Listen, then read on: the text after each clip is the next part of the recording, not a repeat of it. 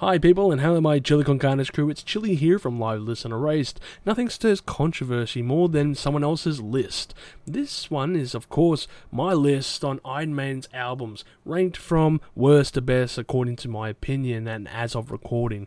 Now Iron Maiden is a difficult band to really make a list on because for me so many of their albums have jumped from being really good to really bad and vice versa. They just keep moving around a lot of the albums. There's probably only one or two that really have stayed the course, but for for a band that's been around for 40 plus years, actually no, they're coming up to 50. For a band that's been around for that long, they have quite the sort of affair of music to go through. And as always, people, don't forget to comment below. I'd love to see your lists. I want to see what you would rank the Iron Maiden albums. Tell me below, starting from your favourite to your worst.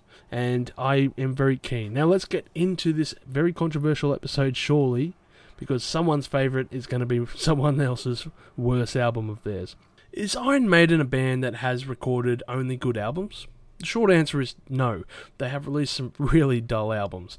But is there any album out there that just doesn't have any good tracks? That's the main question. And to me, the last album in the list, the worst album they've done, has no redeeming tracks. For me, the last one on the list is going to be No Prayer for the Dying.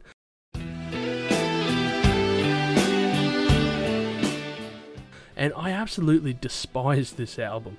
It's such a subpar record. At the end of the day, I just don't see any redeeming songs, any great songs that are worth playing or worth coming back to. You can say what you want about, say, Tail Gunner or Holy Smoke, I should say, but these are just terrible. It's such an average album. Mother Russia was so... Ugh, and Bring Your Daughter to the Slaughter. What the hell is that?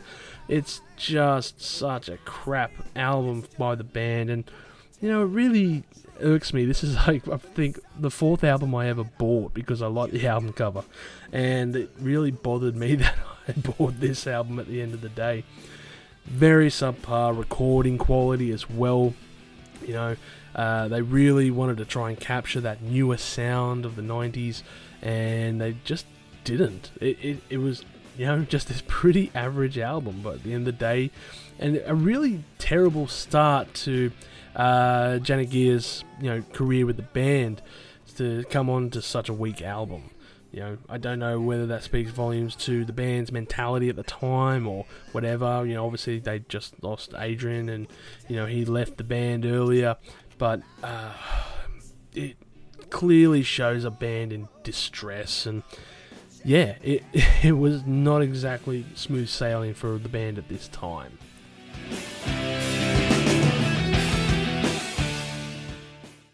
The next album on the list is going to be The X Factor for me.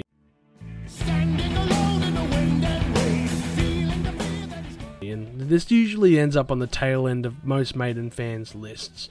Blaze Bayley's first record with the band was met with mixed criticisms, I could say at the best, and it was a very long album really for back in the day. There is some decent songs here, Signs of the Cross is not a bad track, Lord of the Flies and stuff like that, but it really needed to have 2-3 tracks cut off of this. It was a very long record at the end of the day.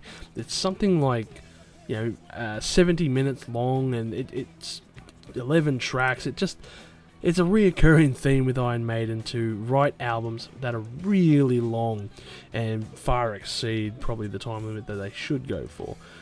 Cull it down, boys, because seriously, this is a very long album, and you really do feel it on this album. It's just not that good to go back, and the album cover as well is just laughable. It's just not a great listen to. At the end of the day, I very much would skip this album.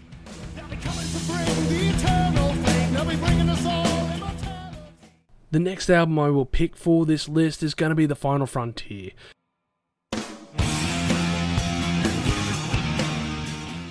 We have the first entry for Bruce Dickinson's second era with the band, and it's such a boring affair at the end of the day. It's just bland, long, more dull tracks. It didn't really capture the themes and elements that they managed to do so well in earlier records from when Bruce Dickinson rejoined the band, and it kind of felt like a waste at the end of the day. I mean, Satellite 15, for example, is an interesting opening track, but it's such a long opener. You know, it's like 3 minutes long almost. It's a very long little bass, electronic-y bass, actually, section. I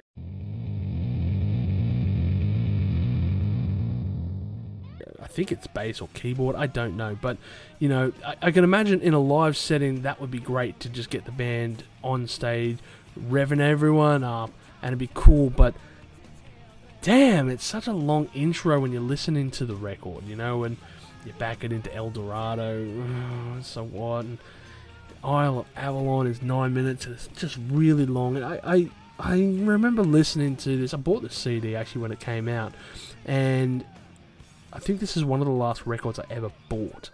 You know, obviously going over to Spotify, and I was just extremely disappointed. I remember listening to it a couple of times and went, yeah, I'm going to go listen to some of their other previous stuff instead. I haven't really come back to this album. I've never felt the need to return to this album. I just don't enjoy it. There wasn't anything that really caught my mind.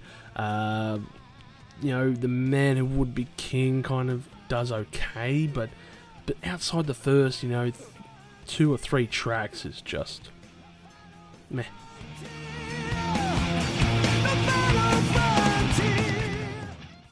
Of course, we've got to back this one up with another one from their recent records, and this one's going to be a big one, I reckon. Senjutsu.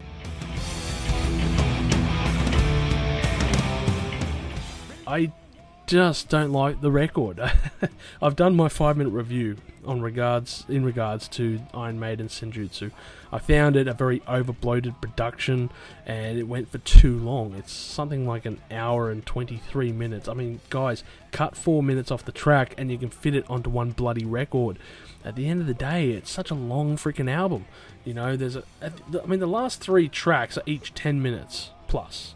You know, and you could get rid of one of those tracks, I'm sure, just to cull it down to that one CD run length. But Iron Maiden being Iron Maiden want to do long songs and want to do long records and really push that envelope.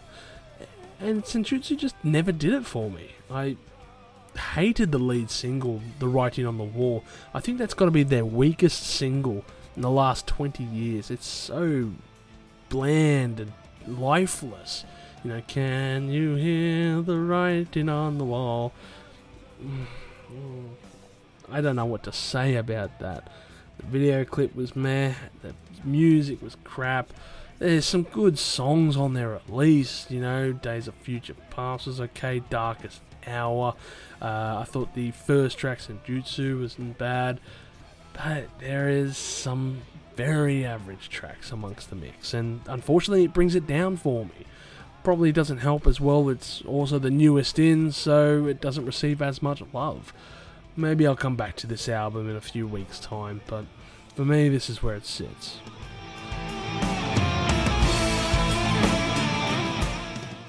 I'm sure this next selection is probably going to get me a bit crucified here, but it's my list at the end of the day, and this is just my opinion. But for me, the next one I would put up is Fear of the Dark.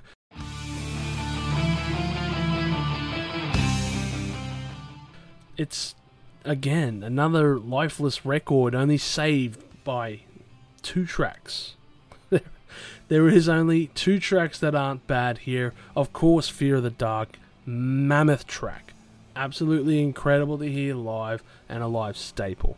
You know, it's an absolute banger. And Be Quick or Be Dead, I should say, and From Here to Eternity, both are decent tracks. But you just have this mid-section from tracks 3 onwards to the, Weekend Warrior that is so crap. It's mush. It's porridge. It's nothingness. It's no sustenance. It's so terrible. It's just such a crap album. It really drags the curve down for the rest of the album. If this album were merely 4 tracks, Be Quick or Be Dead, From Here to Eternity, Fear of the Dark, and I don't know, The Fugitive or something like that, then it would be a really good EP, a really solid one. But it's not. It's a full album. It's 12 tracks, and it's a decent runtime. It's only 60 minutes, which is considerably short for Iron Maiden, but it's just so much averageness. And unfortunately, it does bring it down. That's what I mean. It's saving grace really is Fear of the Dark. You took that one track off, this would probably be the second worst album they've ever done, in my opinion. That's the only saving grace. That's the only reason it's so high on this list. You take Fear of the Dark off Fear of the Dark, and it's just a terrible album.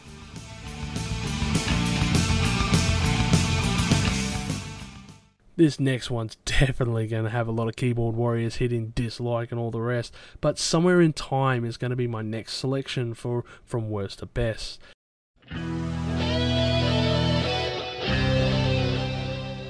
And the reason really is because out of all the 80s era Maiden, this was the last album that I got around to.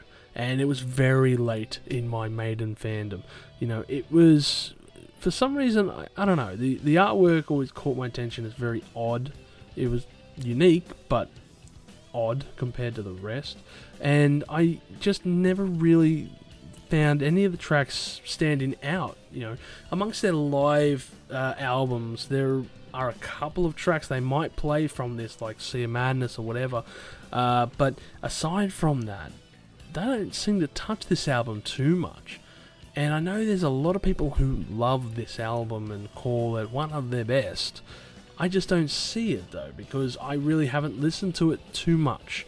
I've played it through a few times and thought, yeah, it's not bad, but it's not that great. In fact, only in the last week or two did I really sit down and go from start to finish, and I was like, yeah, there's some decent tracks here, but I think if I come back in 6 months' time and really sit down and listen to this on repeat a few times, this might be an album that scores higher in the list.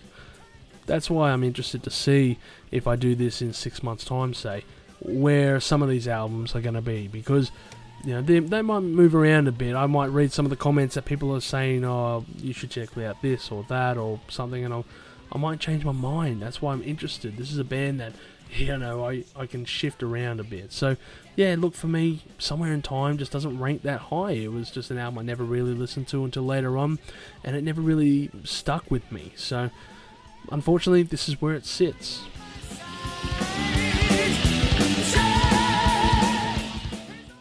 Again, this is another one people are going to raise eyebrows about, but Virtual XI.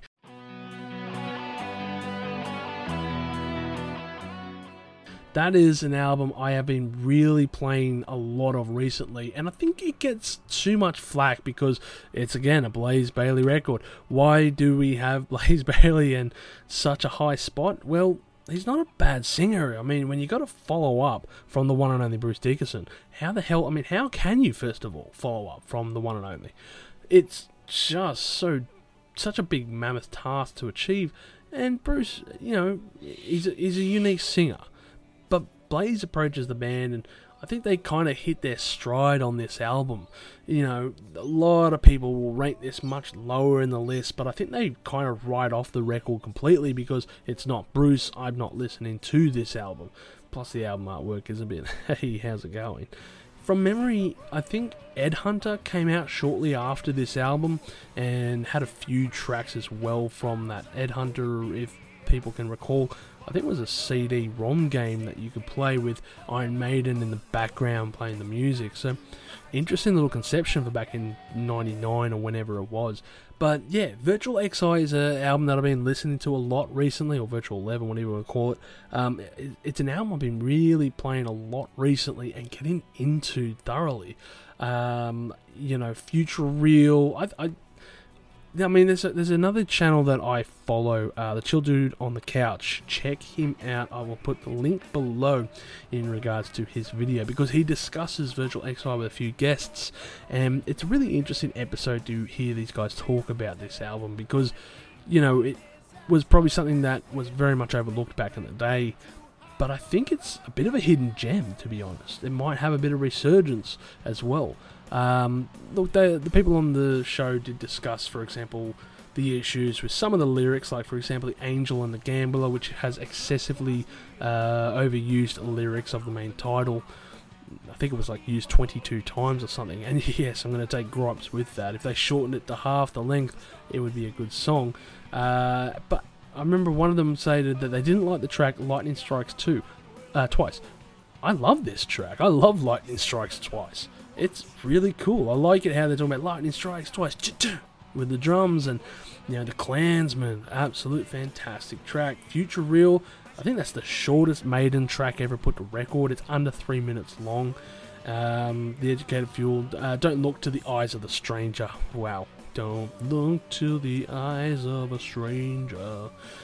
And, I mean, I don't really listen to the last track. It's odd. But, yeah, there's a lot of really good tracks on here, and it really does hit hard.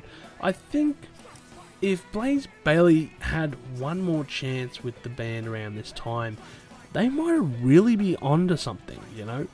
It would have been interesting to see the band with him trying out one more time, because it just would have sounded...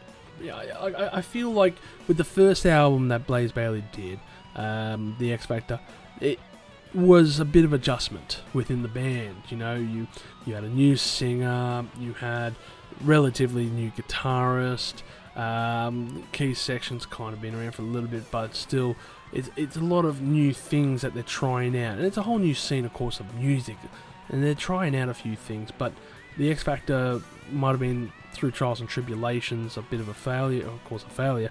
But Virtual 11, they're kind of getting into a groove. They're kind of understanding their positions within the band. So, like I said, I mean, it's a bit unfortunate that Blaze only had 2 chances with the band.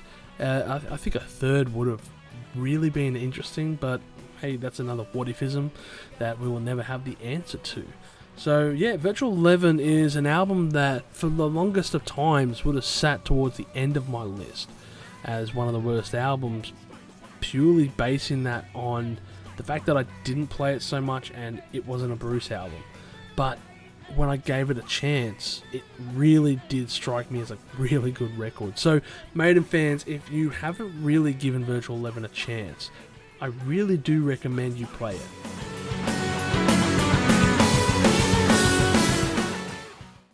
The following one is also going to be an odd one, but Seventh Son of a Seventh Son. Can I play with madness? This album to me is memorable in its music, but memorable as well for the very average drum kit. I'm surprised more people don't really talk about this. You know, Saint Anger had its issues regarding drums, and it's nowhere near the issues of the drumming quality of Saint Anger, but it is a very terrible sounding drum track from this album. I know they moved to that synth drum level, of course, for this album, and that's what really made it stand out at the best. But it was such an average album sound-wise. You know, those drums are terrible.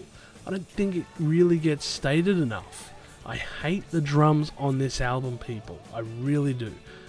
All things considered, though, even though the tracks are pretty okay, passable, they're very memorable. So, you know, Can I Play with Madness? It is an album, sorry, it's a track, that one in particular, it feels so dated. It really hasn't aged well in the guitar sound, and the album, of course, again, it's how it comes down to in production. But, you know, at the end of the day, it's a very catchy tune. Can I Play with Madness? You know, Seventh Son of a Seventh Son, yeah, not bad. Okay, The Clairvoyant, very good one, of course. Infinite Dreams and Moonchild, all these tracks, very, very catchy and, you know, earworms, but I think the production really drags it down. If this was really remastered or actually re-recorded, to be perfectly honest, it could be a bit higher. As it stands, there is a remastered version, but I don't think it does it justice. It really doesn't sound well. It just sounds terrible for a remaster. I don't like it. That's just it. I just don't like this album exactly as much as probably other people do. Yeah, band were going for that kind of proggy element on this one, and it does okay, but as far as proggy and Iron Maiden go, well, there's another album further up that does well.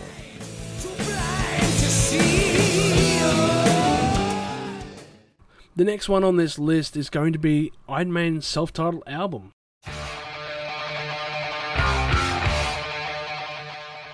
Iron Maiden, their very first release, and it's an interesting mix, and to hear, of course, Paul Dano, I can't pronounce his last name, Paul's vocals is very different, a stark comparison, he isn't that kind of classically trained person compared to Bruce or even Blaze. He's more rough, guttural, if you will, and it's interesting to hear the band and how far they've progressed, because this is a very raw sounding record. And you can hear within some of these tracks like Phantom of the Opera where the ideas are coming from, which, Phantom of the Opera kind of really personifies what the band would become. But then you got other tracks like, Prowler or Iron Maiden and stuff like that were much more rough and raw and kind of trying for something there. There's other really good tracks, of course, with Remember Tomorrow, and Charlotte the Harlot's an odd one. I don't know. I always just remember that, Charlotte the Harlot gave me too bad. Transylvania, actually that's a song that gets covered a lot. I think Iced Earth even did a cover of Transylvania. Running Free as well, Remember Tomorrow. All these tracks just really good. It's really interesting to see the band in their primal stages, I guess you could say. And it's a really good record. I remember getting this thing, I downloaded back in the day, and it blew my mind because, I was listening to their early 80s stuff, and then I'm like, oh, they've got other stuff, and it was with a different singer, okay, and it goes back to whatever it was, 1979, I think this album goes back to, and it was like, what is this? This is almost like a different band, and it was, although this is the only time I think Dennis played guitars with them, and it is a very different guitar style, to what we would come to expect. But again, this is a band in their primal stages. It's just so different to what we would come to expect from these guys. So, interesting to play. I think it sits well where it is, and yeah, it's a decent album.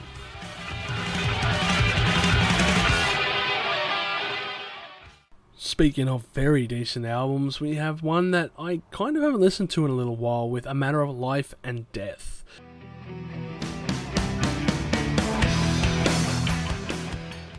Now, when I mentioned earlier that, Iron Maiden tried their hand at progressive sounding tunes on Seventh Son of a Seventh Son and didn't really hit it that hard out of home, then I mentioned that progressive would be better, and this is the one I'm talking about. Very good tunes in their progressive elements, and this is about as close as the band will come to being Sabaton in lyrical madness anyway, because a lot of these tracks, they really do follow war elements, and you kind of feel, I guess, a bit battle fatigued by the end of this, because there are so many tracks here that just talk about, all these things. Brighter Than 1,000 Suns, the reincarnation, Out of the Shadows, The Longest Day.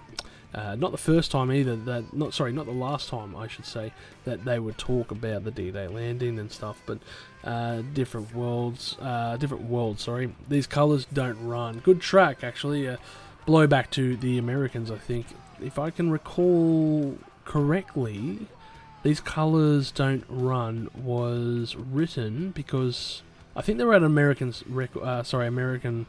performance, and something about they were discussed. They had to leave the stage for something, and being British or whatever, something about the flag, I can't remember, but Bruce just said, these colours don't run, as in run away.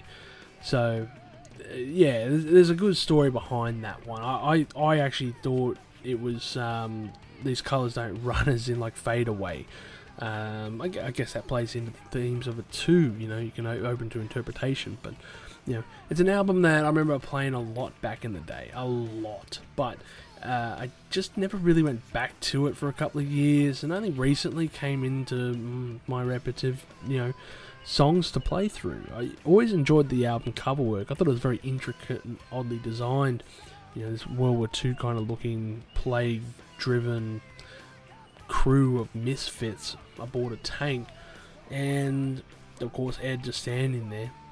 And it was just an album I really enjoyed playing through. There were a lot of long tracks, a lot of progressive elements that I thought they hit the nail on the head. They hit the nail on the head very well, I think, with a lot of it. But I can see why a lot of fans don't like it. It can just become a bit overbearing, I guess. So, yes, Matter of Life and Death, I think is a really good record. And it could possibly stand to go a bit higher, to be honest, if I went back and listened to it a bit more. So it'd be interesting to see how that one goes.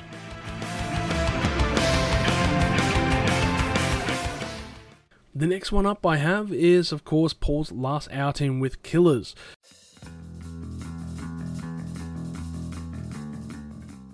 And the band, again, just hits a stride really well with this. They start to progress within themselves and write really catchy tunes, of course, with Genghis Khan, Innocent Exile, Murders in the Rue Morgue.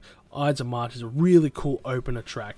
Actually, I take that back, looking over the times on this one. Wrathchild, probably a little bit shorter than one of the earlier tracks I just mentioned from Virtual 11 there. But, really short tracks in comparison to all their works. I think the longest track that we have here is Prodigal Son at 6 minutes, but everything else is like 3-4 minutes long. It is just in your face, kind of punkish in energy, and it just shows the band really hitting it out of the park. I love it. This is a cool album, and a very iconic album cover as well. Iron Maiden are very well known for their designs, and I love this design. I want to get the shirt with this design on it. It is such a cool thing. Eddie standing over there, smiling at us with that hammer in hand, and the hands just clawing up at us. Clawing up at Eddie, I should say. Like, God, why? It's a terrifying piece. I'll smash your head in listening to this. So a really cool song. I think this album, for me anyway, holds a high place because it's like through rose-tinted glasses almost. Nostalgia. I believe this could actually sink a little bit lower upon re-listening to it. I've almost listed it here purely on nostalgia factors. I played this on loop so many times, 20 years ago, and loved it. I still love it. But be interested to see where this one might move in a couple of months' time, going back to this list. But still, Genghis Khan and Innocent Exile, Another Life, kick-ass tunes.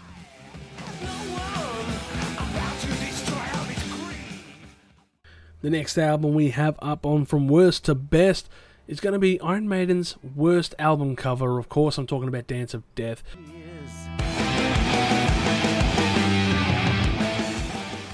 Iron Maiden fans, we all know it. And it's been on many lists for bands with terrible album covers. And when you look at it, you can see why. It's such a terrible job. I think, from memory, the original artist who did this didn't want his name on the artwork even from the album because he felt it was such a disappointment. His original design was actually just that character of death in the middle, but for some reason they decided to add all these weird 3D animated things off to the side, and he hated that. He's like, what are you doing to my creation? Put my name off this. I don't want to be known for it. The original artwork isn't bad. I think it's just got too much crap floating around. Now we've talked about the album cover, let's talk about the actual music here. And this was my first foray into Iron Maiden. This was, I think, the first album I really got. I was down library and I found it, and despite the album cover looking shonky, I was like, that's interesting. I know of the band Iron Maiden. I will borrow this CD and listen to it. And of course, it just starts off really well. Wildest Dreams just plays into that tune perfectly. Rainmaker, No More Lies, just this really cool track, No More Lies, dun dun dun dun dun dun dun. Dance of Death is this really intricate story, of course, and I love that tune. Just listening to the way that he spins that tale of, surviving this possible encounter with death. Gates of Tomorrow is really cool. One of the biggest highlights on this album, and one I love to really go back to, is the track Passchendaele, which almost kind of it was more, I guess, an idea of where Iron Maiden were going to go with the future. It's a track that seems to be criminally underplayed on this album, at 10 million plays on Spotify according anyway. But Passchendaele, of course, long track, 8.5 minutes long, and it tells the story of some soldiers who fought at World War One at the front of Passchendaele. And for me, that's how I kind of learnt a bit about World War One. Was listening to this story vividly painted so well by Bruce's lyrics, and of course it had a really kick-ass tune to follow. Tell the world of Passchendaele.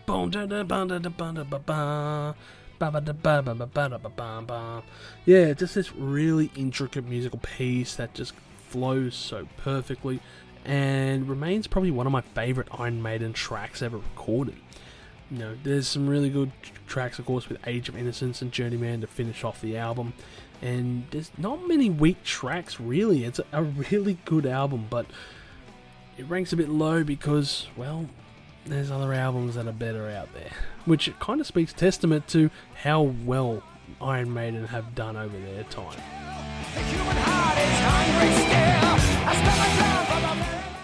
This next album is surely going to get my ass kicked, but for me it's Peace of Mind.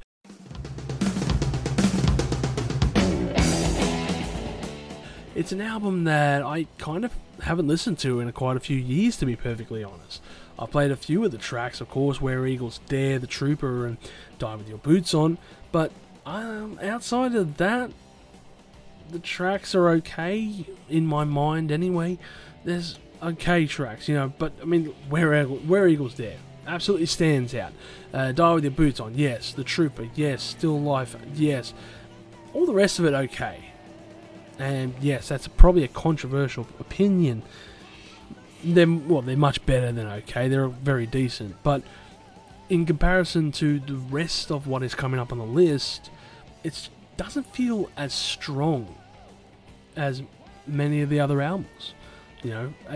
Peace of Mind gets a big kick up. Everyone loves it because it's that 80s era of Bruce Dickinson that everyone loves, but I don't know. It fell away from my list in the last couple of years, probably because I just haven't listened to it for ages.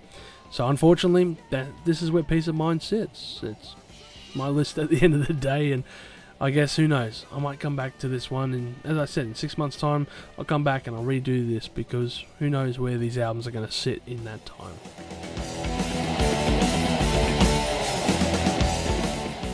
We're up to the last 4 albums, everyone. This has been a very full-on list in regards to tracks and albums to go over. Iron Maiden, absolute incredible musicians. But where are these albums going to land on the list? Well, for me, the next one that comes up is Brave New World. Lost my love. Lost my... Bruce Dickinson era version 2.0, and of course Adrian joins in the mix, and they make up their triumvirate of guitarists here, with of course Dave Murray, Adrian and Janick all in the foray. And it just like lightning striking twice here. It's so incredible to have the band back together and recording these tunes. And it really shows the band's evolution.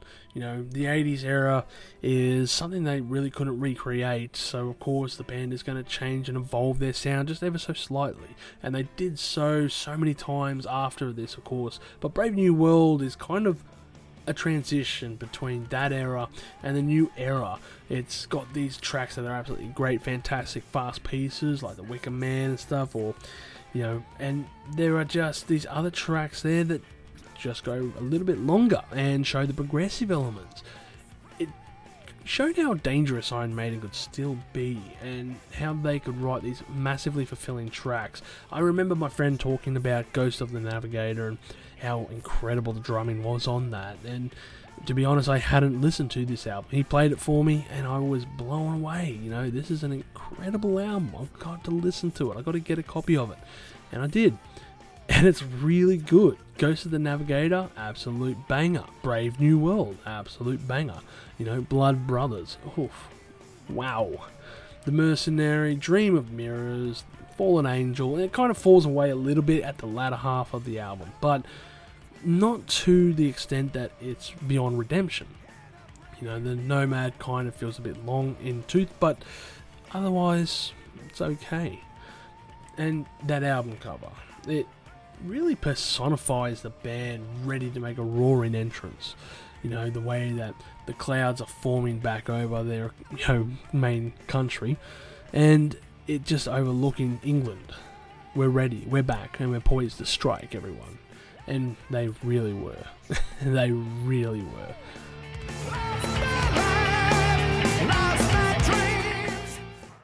Top 3, everyone. What's it going to be? Well, for me, the next pick is Power Slave.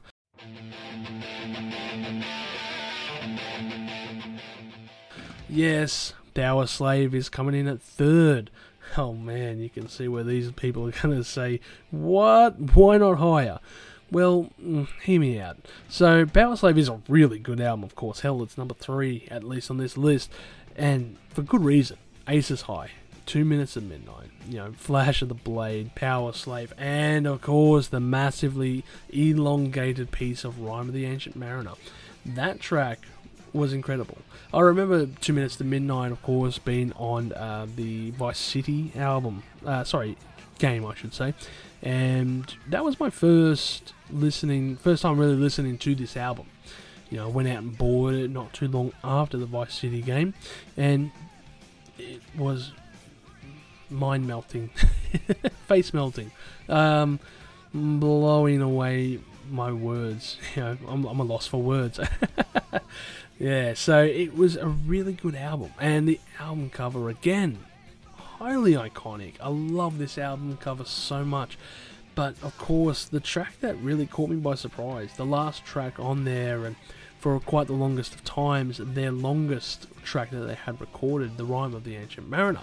Very elemental, very progressive piece. This elongated track that just starts off strong, has this little section that dies down, and then comes back, of course, and it really showcased Iron Maiden to a different level to me. I always thought there was this new wave of British heavy metal band, but to see them doing this very proggy metalish sound is like, oh, there's something more to this band, and just incredible. I'm overusing that word, but I think it's such a phenomenal piece. Rime of the Ancient Mariner is well known and well respected by so many fans. Fantastic. This album. Mwah. Love it.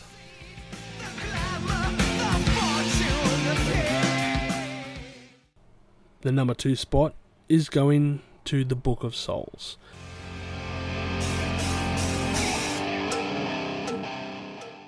There is a reason why I have it so high. That is because when it was released, I had this thing on repeat for so long. It is a really good album. I think there are pieces, of course, that go for maybe a bit too long, and I was talking before about an album being too long and needing to be culled down, and 100% The Book of Souls needed to be culled down. But I still listen to this album so much on repeat and find it fascinating to this day. There are so many tracks here that are like, 10 minute plus almost, anyway, 10 minute plus tracks, and I don't think they're dull or dreary at all in compared to, say, Senjutsu. So, of course, the opening track, If Eternity Should Fail, and really, really epic track to open their album, of course, and I think one of their greatest lead singles of the last 20 years. Speed of Light, again, another track that is absolutely fantastic. Compared that to Senjutsu, weak, piss weak. But yeah, those two tracks were absolutely great to showcase what the band was recording and why they took so long to bloody do it. Yeah, I caught them on this tour, and actually if you go to see their live album in regards to the Book of Souls tour, there is a live track as well from the Sydney show and I was at that recording, and I'm happy that I was at a live recording that is on record. So I love this album to death. I have played it so much, and of course it all culminates, I should say, with the closing track, Empire of the Clouds, their longest track ever recorded, a bit over 18 minutes long, and a very interesting story behind, of course, what it is about. The, I guess, Titanic of the seas. Titanic of the air, I should say. And I've completely forgotten the name of the airship. I think it was Airship A320 or something now. But anyway, the name eludes me. But this incredibly intricate little piece that was so staggering. You know, it's an odd piece. And I don't think a lot of people are going to enjoy it, not because of its length, but because of the way it was written. But I found it fascinating, very fascinating to hear these songs just going on, and dun dun dun dun dun dun dun dun dun dun dun dun dun dun dun dun, and it's off time in use. It's almost kind of freeform even, but I think it's done very well. And of course, I can't ignore the piano section as it just builds up and crescendo. Here we come to the closing statements of the track itself. And of course, we can't ignore, for example, the track Tears of a Clown, written about the late Robin Williams. Just sadness there. And there are just so many good tracks there. The Book of Souls, When the River Runs Deep, The Red and the Black, The Great Unknown. I mean, all of these tracks, amazing songs. And as I said, when I listened to this album for the first time, I don't think I stopped listening to it for a year straight.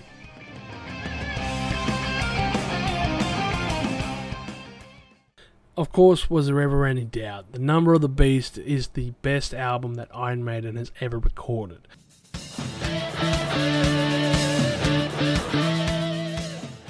This is the starting point that anyone should go to when they want to listen to Iron Maiden.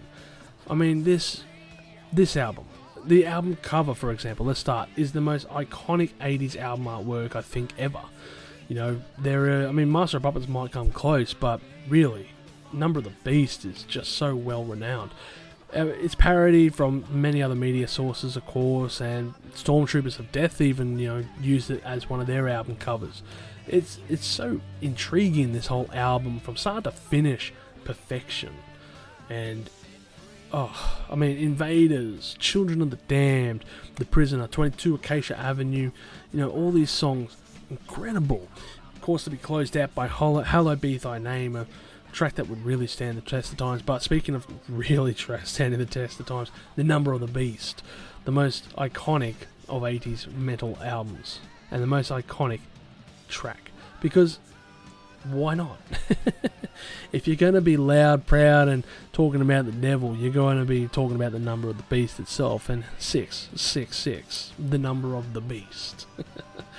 This whole album is just such a perfect piece, and it's really sad to see, of course, that this was Clive Burr's last album. He would pass away a couple of years after with MS, complications from MS.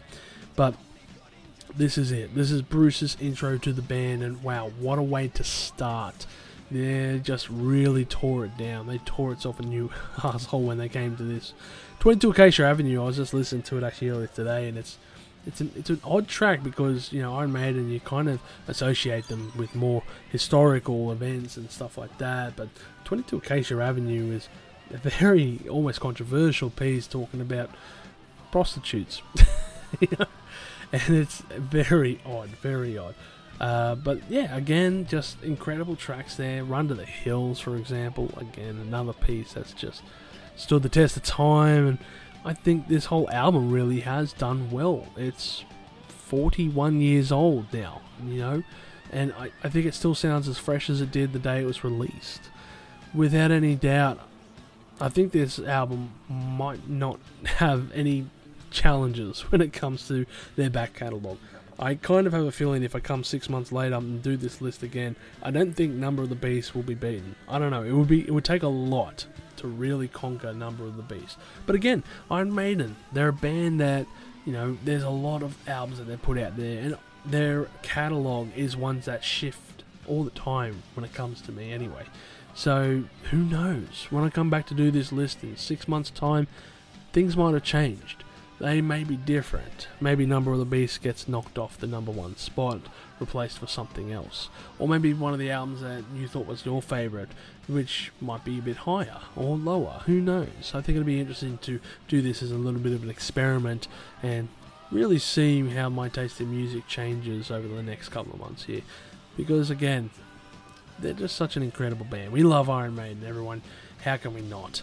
Thank you very much for joining me on this long episode of From Worst to Best when it comes to Iron Maiden records. And again, comment below, people, if you disagreed. Let me know if there's something that I have missed, or give me your list. I'm very curious to see how you would rank Iron Maiden's records. You know, we love a good list, everyone, and this is a good band to really talk about. So, everyone out there, you have a great day, and don't forget to do the socials, and stay spicy. Thank you for tuning in to this episode of Live Listen Erased. And if you have enjoyed this episode, make sure you share it with all your friends. Don't forget to subscribe to our Chili Con Carnage crew so you can get notified for all the future videos that we put out, as we put out videos every Friday. Also, we are on Discord, Facebook, Instagram, and Twitter over at Live Listen Erased, so make sure to tune in over there. And don't forget to like this video so that our manager can stay very happy.